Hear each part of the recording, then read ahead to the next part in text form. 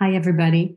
Before we begin this podcast, I wanted to give you a heads up that we're going to release some shows that were pre-recorded before COVID-19, before the pandemic really started to affect our businesses. Here on the podcast and in the school, we've put out quite a bit of COVID-19 content around pivoting, going virtual, and we'd love to get back to focusing on things like creating different business models and all of the things that really help make our businesses grow. I didn't want you to miss out on some really terrific shows, but I did want to make you aware so that you might adjust some of the ideas to suit today's climate. Let's say if someone's talking about running live events, just take a look at it through the idea of going virtual instead. I think you know what I mean. There's no question that it's not business as usual. It's going to be a long haul with this pandemic. But let's just keep moving forward. Okay, here we go. Welcome to the Wealthy Speaker Podcast, the show that offers you tips and strategies to help speakers build the business of their dreams. Now here's your host, 30-year industry veteran and business coach, Jane Atkinson. Wealthy Speaker Podcast. I'm your host, Jane Atkinson, and today we are talking about copywriting. Woohoo, fun topic.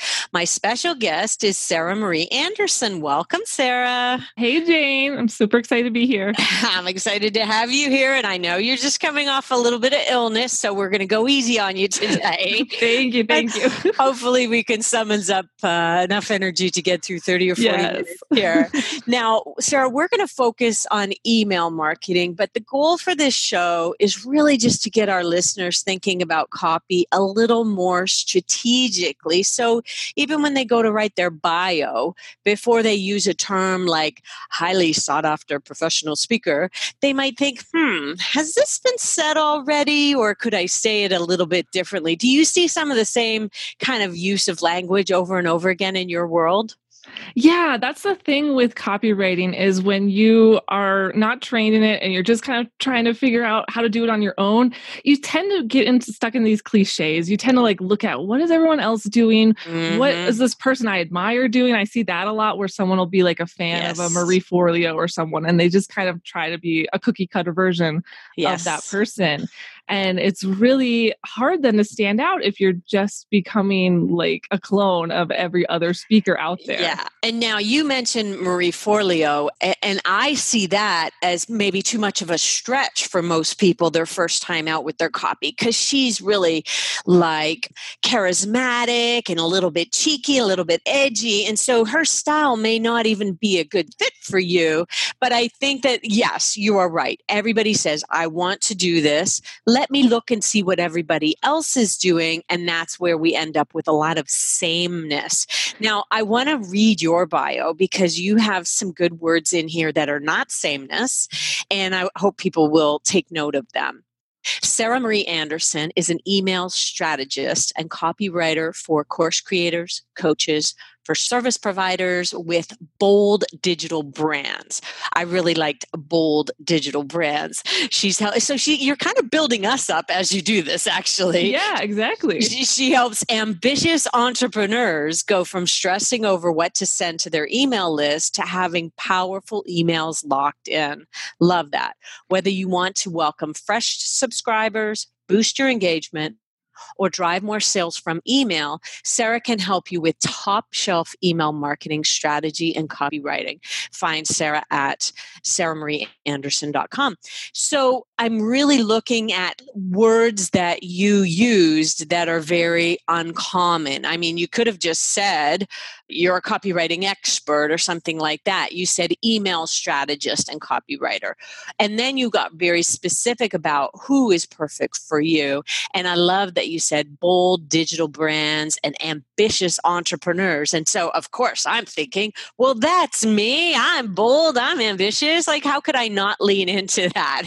I suppose maybe some people would say, okay, she's not for me, but I don't know who that might be. And that's sort of the point, is you want to use words that can be sort of polarizing, that the people that are drawn to it are your people, and the people that are like, I don't feel that, like, that is so not me, they'll just not even come to you, and they're probably not your ideal fit anyway. They're probably not someone And I love too how you were saying, oh, you're kind of building us up with this bio, because everything you're writing with your copy, even if it's a bio, your about page, something that you think is about you, it's really about your audience as well. It's about helping them see themselves in you, see themselves in the way that you can help them and really identify with you in that way too.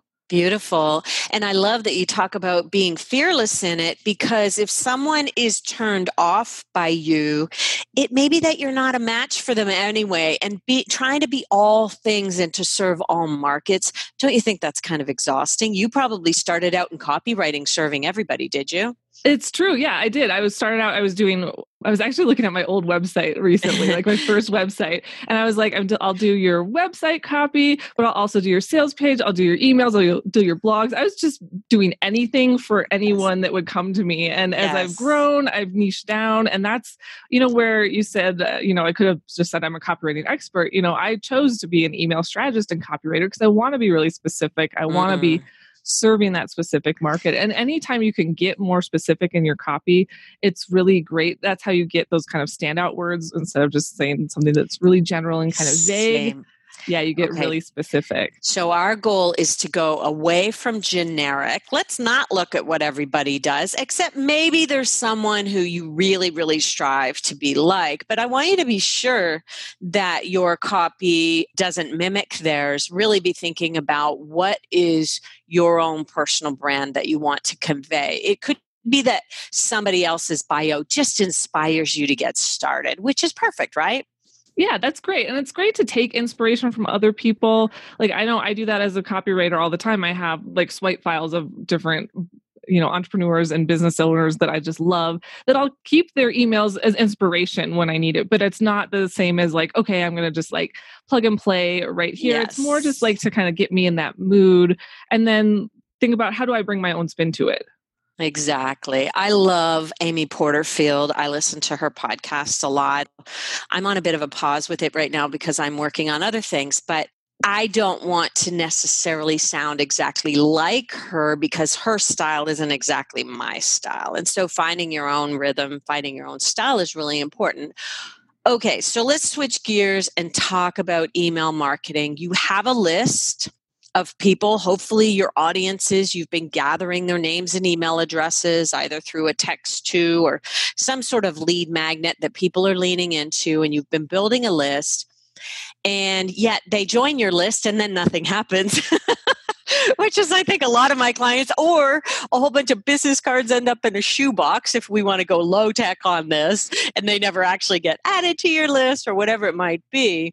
The system can often break down. But if somebody is new to, say, email marketing, which is what would happen once they have signed up for something, then a series of things should happen. Where's the best place for them to start? Yeah. So when you're just getting into email marketing, you're building your list and you're trying to figure out, okay, what next? I want people to focus on two main things first, and that's your welcome sequence and then your newsletter emails, or however you're going to regularly communicate with this list. So let's talk about each of those parts a little bit more. So the welcome sequence or the nurture sequence, whatever, sometimes it's called, a welcome autoresponder. It's that first series of emails that automatically goes out to someone once they join your list. And you might have just a welcome email automatically set up. That's just kind of a basic, like, welcome in, here's, a little bit about me. Expect. Yeah, what to expect kind of thing. But you can even you can build that sequence out to make it a really great way to start building that relationship with these new subscribers and nurturing that relationship and helping them get to know you. And that's where I recommend you start. Like, there's so many different funnels and different, if you get looking at email marketing, it can get really overwhelming really quickly to think, oh, I need this kind of sequence. I need this automation. I need this and that. But if you can start with a welcome sequence, that's a really good place to begin, because that's your first impression that you make. Every person that's joining your list gets to go through it. And it's a really great way to just start people off on the right foot and get them to know you and start building that know, like, trust factor that we all hear about. Right. And, wouldn't you want to really be selling them on the idea of, thanks for coming, but let's sell you on what's to come for you so that you'll stay? Because how often do people subscribe and then they get that first email and they might say, ooh, I'm out, because it's not impressive, or it's, it lacks any kind of intentionality on your part, or whatever. And your welcome email is it's going to have the highest open rate of any email you'll ever send. Like, they have really high open rates, 50%, 75%, 80% sometimes. Which is unheard of. Yeah, if you send them just like this automated one just from your email service that's just like, thanks for subscribing to my newsletter. Or you and that's in response to the little box on your website that has sign up for my newsletter. Let's actually start one step backwards here and say, nobody wants to sign up for another newsletter. No. You're going to have to dangle a good carrot in order to get people to sign up. So what are some mistakes you've seen even back at that point where, people maybe don't get the subscribers in the first place? Yeah. So there's definitely some things that go on there. Like, no one wants your newsletter. No one wants updates on your business. No one wants to stay in the loop. They want like a reason to join. So give them a juicy lead magnet, give them something that will help them do something, help them accomplish something, and give them that freebie.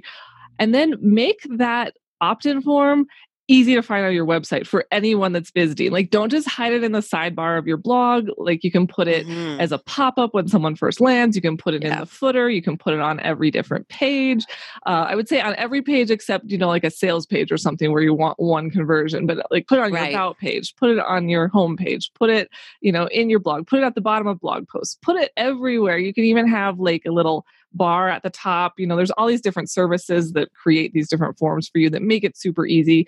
Just so you have all these opportunities for people to join and make sure that they don't miss it, or that they, didn't scroll all the way to the bottom and didn't see it. Pop-ups are definitely making a comeback, and we had our magnet in the middle of the page and we changed it to a pop-up in the bottom right, and our numbers went up significantly. But we were offering something that was compelling, like the top 3 mistakes speakers make when trying to build their business, or something that would have people going, oh my gosh, what are they? I don't want to make those. Like, you really need something that is going to help people accelerate or avoid something, or really move towards what it is that they want, or away from something that they don't want, I suppose.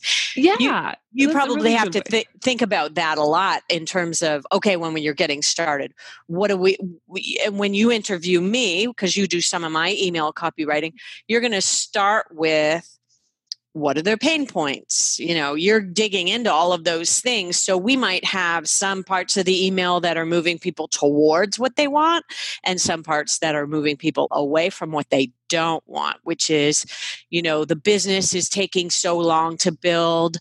You're doing it so slow, you've wasted so much money, and all of those types of things, to now you're living the dream of becoming a professional speaker. We tend to focus on the dream quite a bit over here at the Wealthy Speaker School.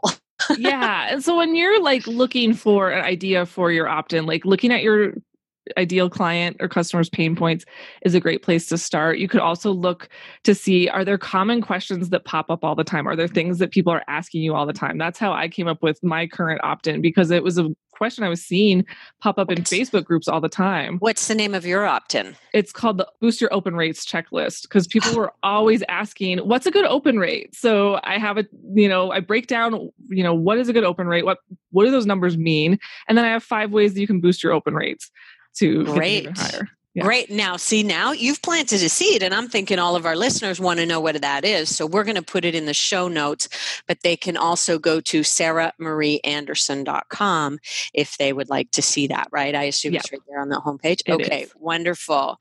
So let's talk about some common email marketing mistakes that people might want to watch out for.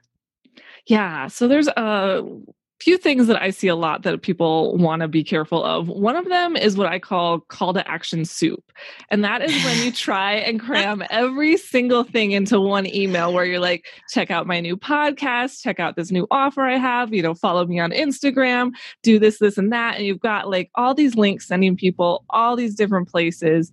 And when someone gets that in their inbox, like you'll be lucky if they click one of those links, but most likely they're going to get overwhelmed. They're going to be like, I don't know what they're trying to get me to do here. I don't know what the point is of this email. I'm going to, delete it, click out, just forget it because ignore it. It'll sit in their inbox for a while. So one email, one purpose, one email, one outcome, one email, one call to action. Is that the copywriter's mantra? That is the copywriter's mantra. We say it all the time. So it's, one email, one call to action. Just make sure it's focused. Make sure that when someone reads that email, it's really clear to them what the next step is. Yes. And if you have multiple things you want people to do, like you can send multiple emails. It's not like that big a deal to be like, send, a couple emails in a week if you've got a lot of things going on. Right. Right. And that's one of our challenges is not sending too many emails. Somebody said to me at a convention recently, oh yeah, I get your 5 emails a day. I'm like, gulp. Oh no. If that's the impression by anybody, then that's wrong. We don't do that. But if it even feels like it, we do, then we need to back it up. Yeah. So, okay. So sorry, go ahead. Oh, another mistake I just want to point out to people that I see a lot is with email formatting. Something you want to think about when you are putting together emails is that so many of us are actually reading these on our phone. You're writing it on your computer, you're laying it out on your computer, and it looks great. But when you see, like sometimes those big paragraphs that are like even just a few sentences long, if they're going 5-6 lines, that looks like a huge chunk of text. It's really hard to scan. So that's something to be mindful of when you're writing emails, to think about how can I make this easy for someone to scan through, adding some bolding, adding some bullet points, even breaking up with an emoji or a GIF or a photo, something like that, that kind of makes it easy to read through, easy to digest, so that people aren't just like seeing and looking at this big block of text and it feeling like, oh, this is so much work to read this email. Like, I don't have time for this right now. That's really good. And I do notice Amy Porterfield's emails are sometimes a little bit lengthy, but they're all broken down into very short idea paragraphs. And Stu McLaren, who is somebody who is a good friend of Amy's, also subscribes to that. And they also do very clean margins, like they're not right across the page. Yeah, even if super you get narrow. them on email. I really like the super narrow look. We've started. And that's great to use too. Yeah, that looks good on mobile, but it also looks good on your, if you're on the computer, that you're not like scanning all the way across the screen and like taking forever to read that line. It's really easy to read through it. Let's talk just for a moment about sales emails. When you're reaching out to people, also having only that one call to action is really important. So what is it that you want? Do you want them to maybe schedule a quick discovery call with you? Great. Let's have that be the final line in any email. If you think that this topic is a good fit for your audience, let's set up a quick discovery call and make it feel like it's going to be quick and not, 30, 40, 60 minutes of their time, and we'll get this going. I think that that's a good call to action for a lot of emails that people are trying to actually move something forward, is hop on a quick call. Or it could even be one question. Is this a topic you think your audience would like? And then I can respond. And really my goal, if I'm the decision maker, my goal is to get you out of my in-basket as quickly as possible. If I can hit return and no or yes, talk to me in 3 months or whatever I want you to do, that it makes it so much easier for me to get you out of my in-basket. Yeah. And you can even do that with like link triggers and some segmenting if you know how to do that on the back end of your email service. Like you could say, is this something you're interested in? Click here for yes, click here for no. And then if they say yes, they can get put into another segment, and then you can follow up with those people, in another way. Or if they're like, I'm ready for it now or not yet, you can use that to also make it easy for them and easy for you, because then they're automatically on a different list in your email service. And when it's time to follow up, exactly where they are, who it is. You don't have to go through individually and try and reply. Such a good idea, because we try to put people into one of 3 buckets. We have emerging speakers, people who are just starting out. We have intermediate speakers who've been around the business for a few years. And then we have seasoned vets who have been out, speaking for 20 plus years. That's typically the group that we have listening in on the podcast, is usually intermediate to seasoned. But we do have, obviously, all of our listeners. And I think maybe we should be revamping our welcome series to be able to just shoot them, after email number 1, tell us which one you are, boom, and then they go down a completely different path. Although I have had speakers who I think I don't know what the right word is they chose the wrong one. Somebody who is like a really seasoned vet in my mind chose emerging speaker for themselves. And I'm like, why would you do that? I don't know. So it's not foolproof, but it's a good idea to be able to segment. Love that. Yeah. And then from that segment, in that welcome sequence, you can follow up with offers that are specific for those ones. Yeah. If you have a higher end one, that's for the really seasoned ones. And then maybe it's like an intro offer for those beginning ones. Yeah. It'll help them. And it also helps them to not get overwhelmed by if you're sending something that's not right for them or that they're not ready for, or, and save you from getting people that are kind of in over their heads when they're joining a program or something. Yeah, we have Inner Circle Mastermind that's really for more intermediate or advanced speakers, and we don't want to start marketing that to our emerging speakers the minute they walk in the door. They'll be thinking, well, wait a second, that's not a price point I can afford, but that's also not something that interests me. So we want to make sure we, get them into the right bucket. All right, so what are some specific strategies you have for sending out engaging emails? First of all, how many emails should you send and how far apart should they be? What are some of the copywriting guidelines for that? Yeah, I mean, that really can depend so much on your business, your market, kind of what their tolerance is for emails. Some of the B2B, we get emails all the time, and I see emails like several times a week from the same people. And I'm like, okay, we're all marketers here. It's fine. But if you are more B2C and it's just like they're not in marketing, they're not in business as much, like maybe one email a week seems like a lot to them. Maybe you email. Let's assume we're B2B. I think that's probably the majority of our listeners are. So I would say, for that market, probably once a week is a great minimum to shoot for. If you do, a couple times a week, if you have the bandwidth for that and you have the content for it, because you don't want to just be sending emails just to be like, I need to be sending emails. But if you have, you do a weekly podcast or a weekly YouTube show or something that you're always sending people, and then maybe you have something extra that week, like you're a guest on a podcast, you're doing an event that they should know about, you can send extra emails that way. And frequency, or how far to spread them apart, like talking about your welcome sequence, what I like to do for a welcome sequence is have several right at the beginning. So I'll do maybe like 1 to 2 days apart, the first couple emails, and then sort of gradually spread it out to maybe about that once a week or whatever the intermediate or, frequency I decide for the regular newsletter. So that people sort of get used to that. Because at the beginning, that's usually when they're the most interested, the most excited. They're like ready to see your content. And especially if you've got some great welcome emails that get them engaged from the beginning, they're like looking for those emails. So you can kind of reel them in with that and then sort of taper it off naturally and get them sort of into the groove of your regular email marketing. Right. And whatever you decide to do, commit Exactly. to, if it's going to be Tuesdays at 1 p.m. Eastern, which is when we send out our newsletter, if Thursdays at 1 p.m. Eastern, which is when we send our podcast. We've scaled back a little bit on what we're actually sending out in terms of our blog, but that's the time frame, and people can come to expect it like clockwork. And if we fail to do it, it's really, we're just trying to back off a little bit, if anything. And that really does do a lot to build trust with your list. If they can count on you to have that weekly email out, like that builds so much trust. If you think about like someone that might work with you, like if you come across as reliable and, you can actually like keep showing up, like they're going to immediately have that like more trust in you than someone that's like, oh yeah, I'm going to email you every week. And then they don't hear from you for a month. And then, oh guys, sorry, I was like busy traveling, I'm back again though. Like it just gets kind of like, it makes you look a little bit flaky, I think. Or random. Well, they're thinking about me, but only randomly.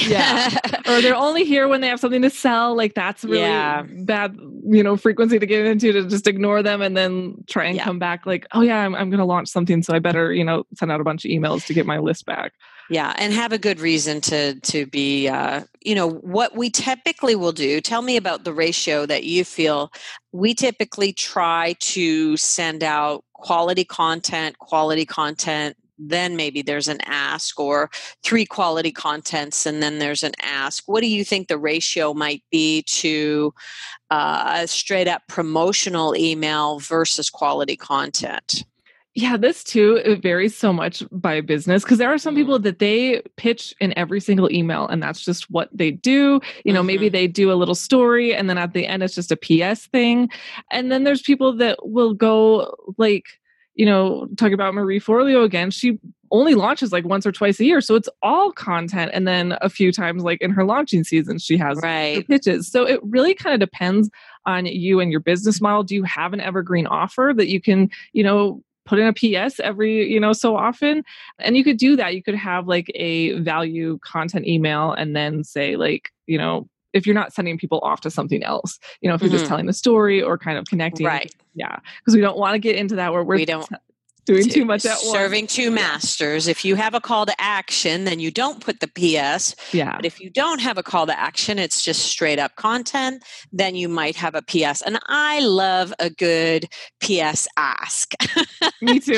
Yeah. I mean, it feels very non-threatening to say, PS, don't forget, we have the Wealthy Speaker School for those of you who are interested in, building the business of your dreams. That's what we do over here all day, every day.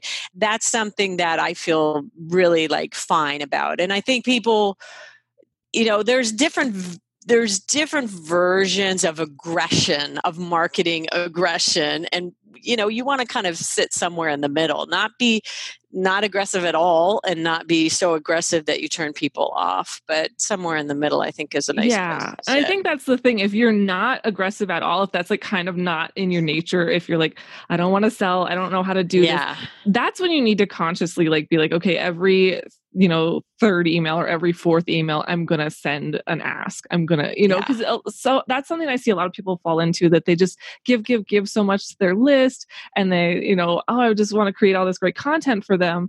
But then they're like, email marketing is not working for me. No one's buying my stuff because like, well, when's the last time you did an ask? Like, does your list even know that you offer keynotes on this topic? I am really often pushing my clients out of their comfort zones because guess what? The number one rule of sales is ask for the business.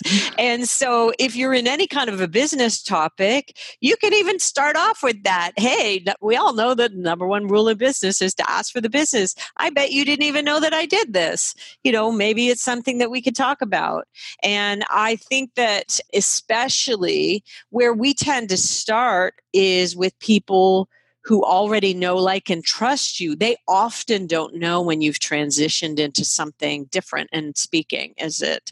And so asking those people, not once, not twice, but like telling them 3 times, hey, I could use your help, is something that is kind of a good starting point if you're just getting going. Make sure you get your inner circle in there. Yeah. And there's that thing like that marketing like rule that it takes like 7 touches or something for someone to convert or something. I don't know. But it does take multiple asks to like get people to realize that you have something for sale. That's like when you're doing a launch, you have to send multiple emails throughout the launch. Sometimes on the last day, you're sending a couple on the same day to just make sure people are like seeing it. Because that's the other thing with email. Not everyone's seeing every email. So you got to make sure that you're talking about enough that, the most people on your list understand what you do and understand how to get in touch with you. So I love that. Let's talk about words. You love words. I do. Word soup is fun. Talk about some words that you might be thinking about using, my goal is that people just go and examine all of the words on their website, especially what I would call their promise statement. So that's something that's front and center right up at the beginning of the website. So let's say you start out with a promise that says, I help entrepreneurs write copy. Just something very basic like that. Really looking at it and doing what Sarah has done and say, am an email strategist and copywriter for these particular people and service providers with bold digital brands. I mean, that is getting, we start with helping entrepreneurs write copy and we end up with something like that. Now we're talking about some interesting copy, right? How do you know, you can start out with 5 to 7 words just on the page, just saying what it is that you do. And let me ask you this, would you take clear over clever? Definitely. You want people to understand when they see it, like, what are you actually doing? Not trying to be like really cute about it. And then people are just like head scratching, like, what does this even mean? Like, what are you doing? What are you talking about? You want it to be clear so that people get the message. Because most people aren't going to spend a lot of time poring over your website. Like, you've got a few seconds to capture someone's attention. And if you can be specific in that promise statement to like help them see, oh, this is me. Like even talking about entrepreneurs and, my example and the bold digital brands, like I don't work with people that have like a brick and mortar store. So I need to make sure that people understand that that's like not them. So like entrepreneurs is so broad that, how can you dial that in? How can you be more specific? And if it's really hard to be specific, if it's really hard to come up with some of these words, it's probably a good indication that maybe you need to do a little bit more research into your market and what it is you're doing and who it is you are offering it to. I love that. A lot. I love that.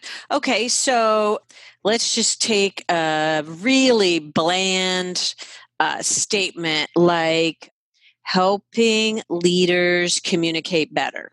I'm just making this up, so sorry. Helping leaders communicate better. What could we do? Like, I have a little bit of an idea on where to start here, but let me hear what you would do with that sentence, helping leaders communicate better.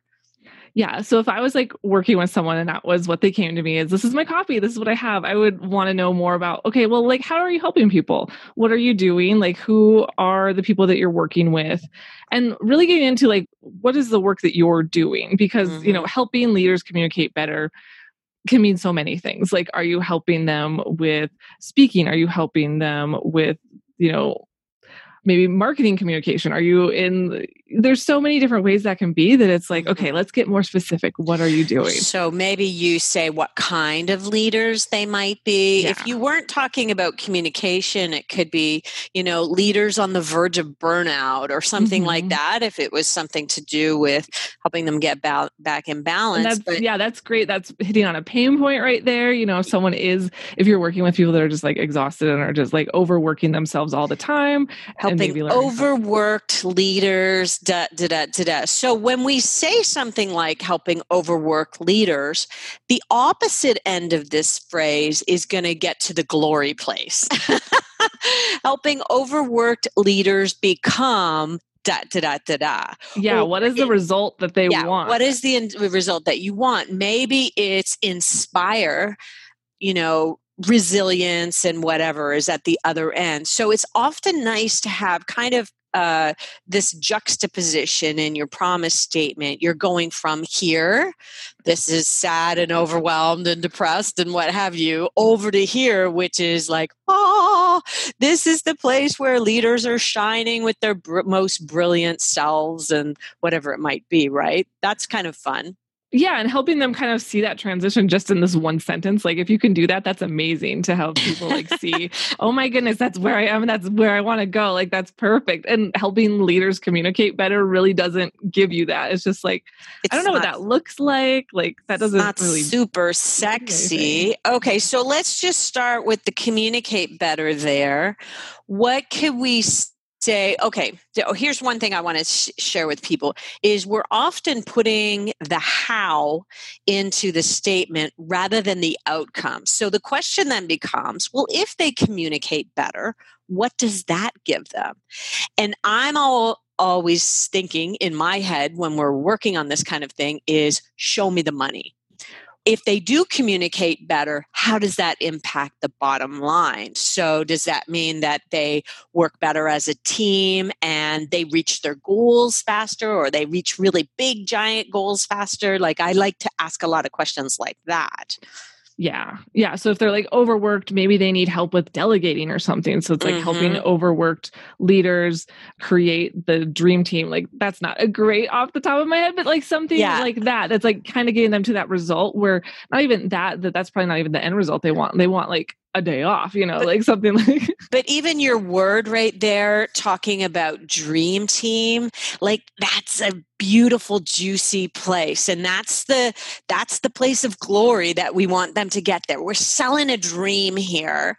And I think that that's what people often miss. They're typically talking about how you get there versus where there is.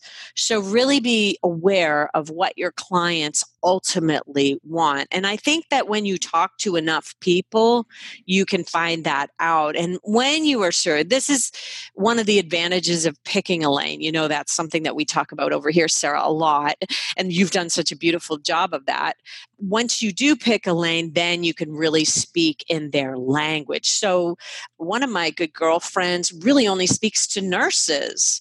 And how well can she then talk about, how you create more balance? Shift work is so brutal and all of these things. She can go right in on those ideas because she's so specific in her niche. Yeah. And that's where it really benefits you to have a specific niche and know those people that you're talking to. And like you say, as you work with them more and more, you'll get to know what this is that they want. So it could be that like you go back to some of your clients and ask them like, what was how were you feeling before we worked together compared to how you're feeling now? You might do that after you work with someone and get like a testimonial from them. And so you might have those words to pull from and can pull that into your copy and actually use the words that they are using so that when other people like that land on your page, they identify with it immediately. I love it. I love it. We like to ask the question, what changed as a result of our work together, whether it be a speech or what have you?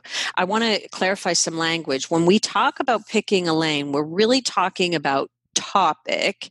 And then when we're talking about the audiences that are perfect for you, we're talking about niche. So for instance, my friend who only speaks to nurses, I'm not sure about this, but say her topic is her lane might be wellness, but her niche would be nurses. So just to get that language across to everybody, because I think a lot of people think pick a lane, pick a target market, pick the people that you're going to be. So just to make sure that that is clear.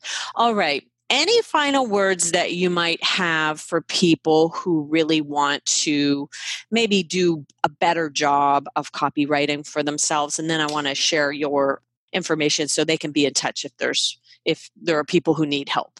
Yeah, absolutely. I think when it comes to copywriting, whether you're writing on your website or your emails, you want to try and remember, like, have some fun with it and make it light and write kind of like how you talk. I think a lot of us when we start writing, we sort of revert back to that high school or college days when we're like writing an essay and it has to be also formal.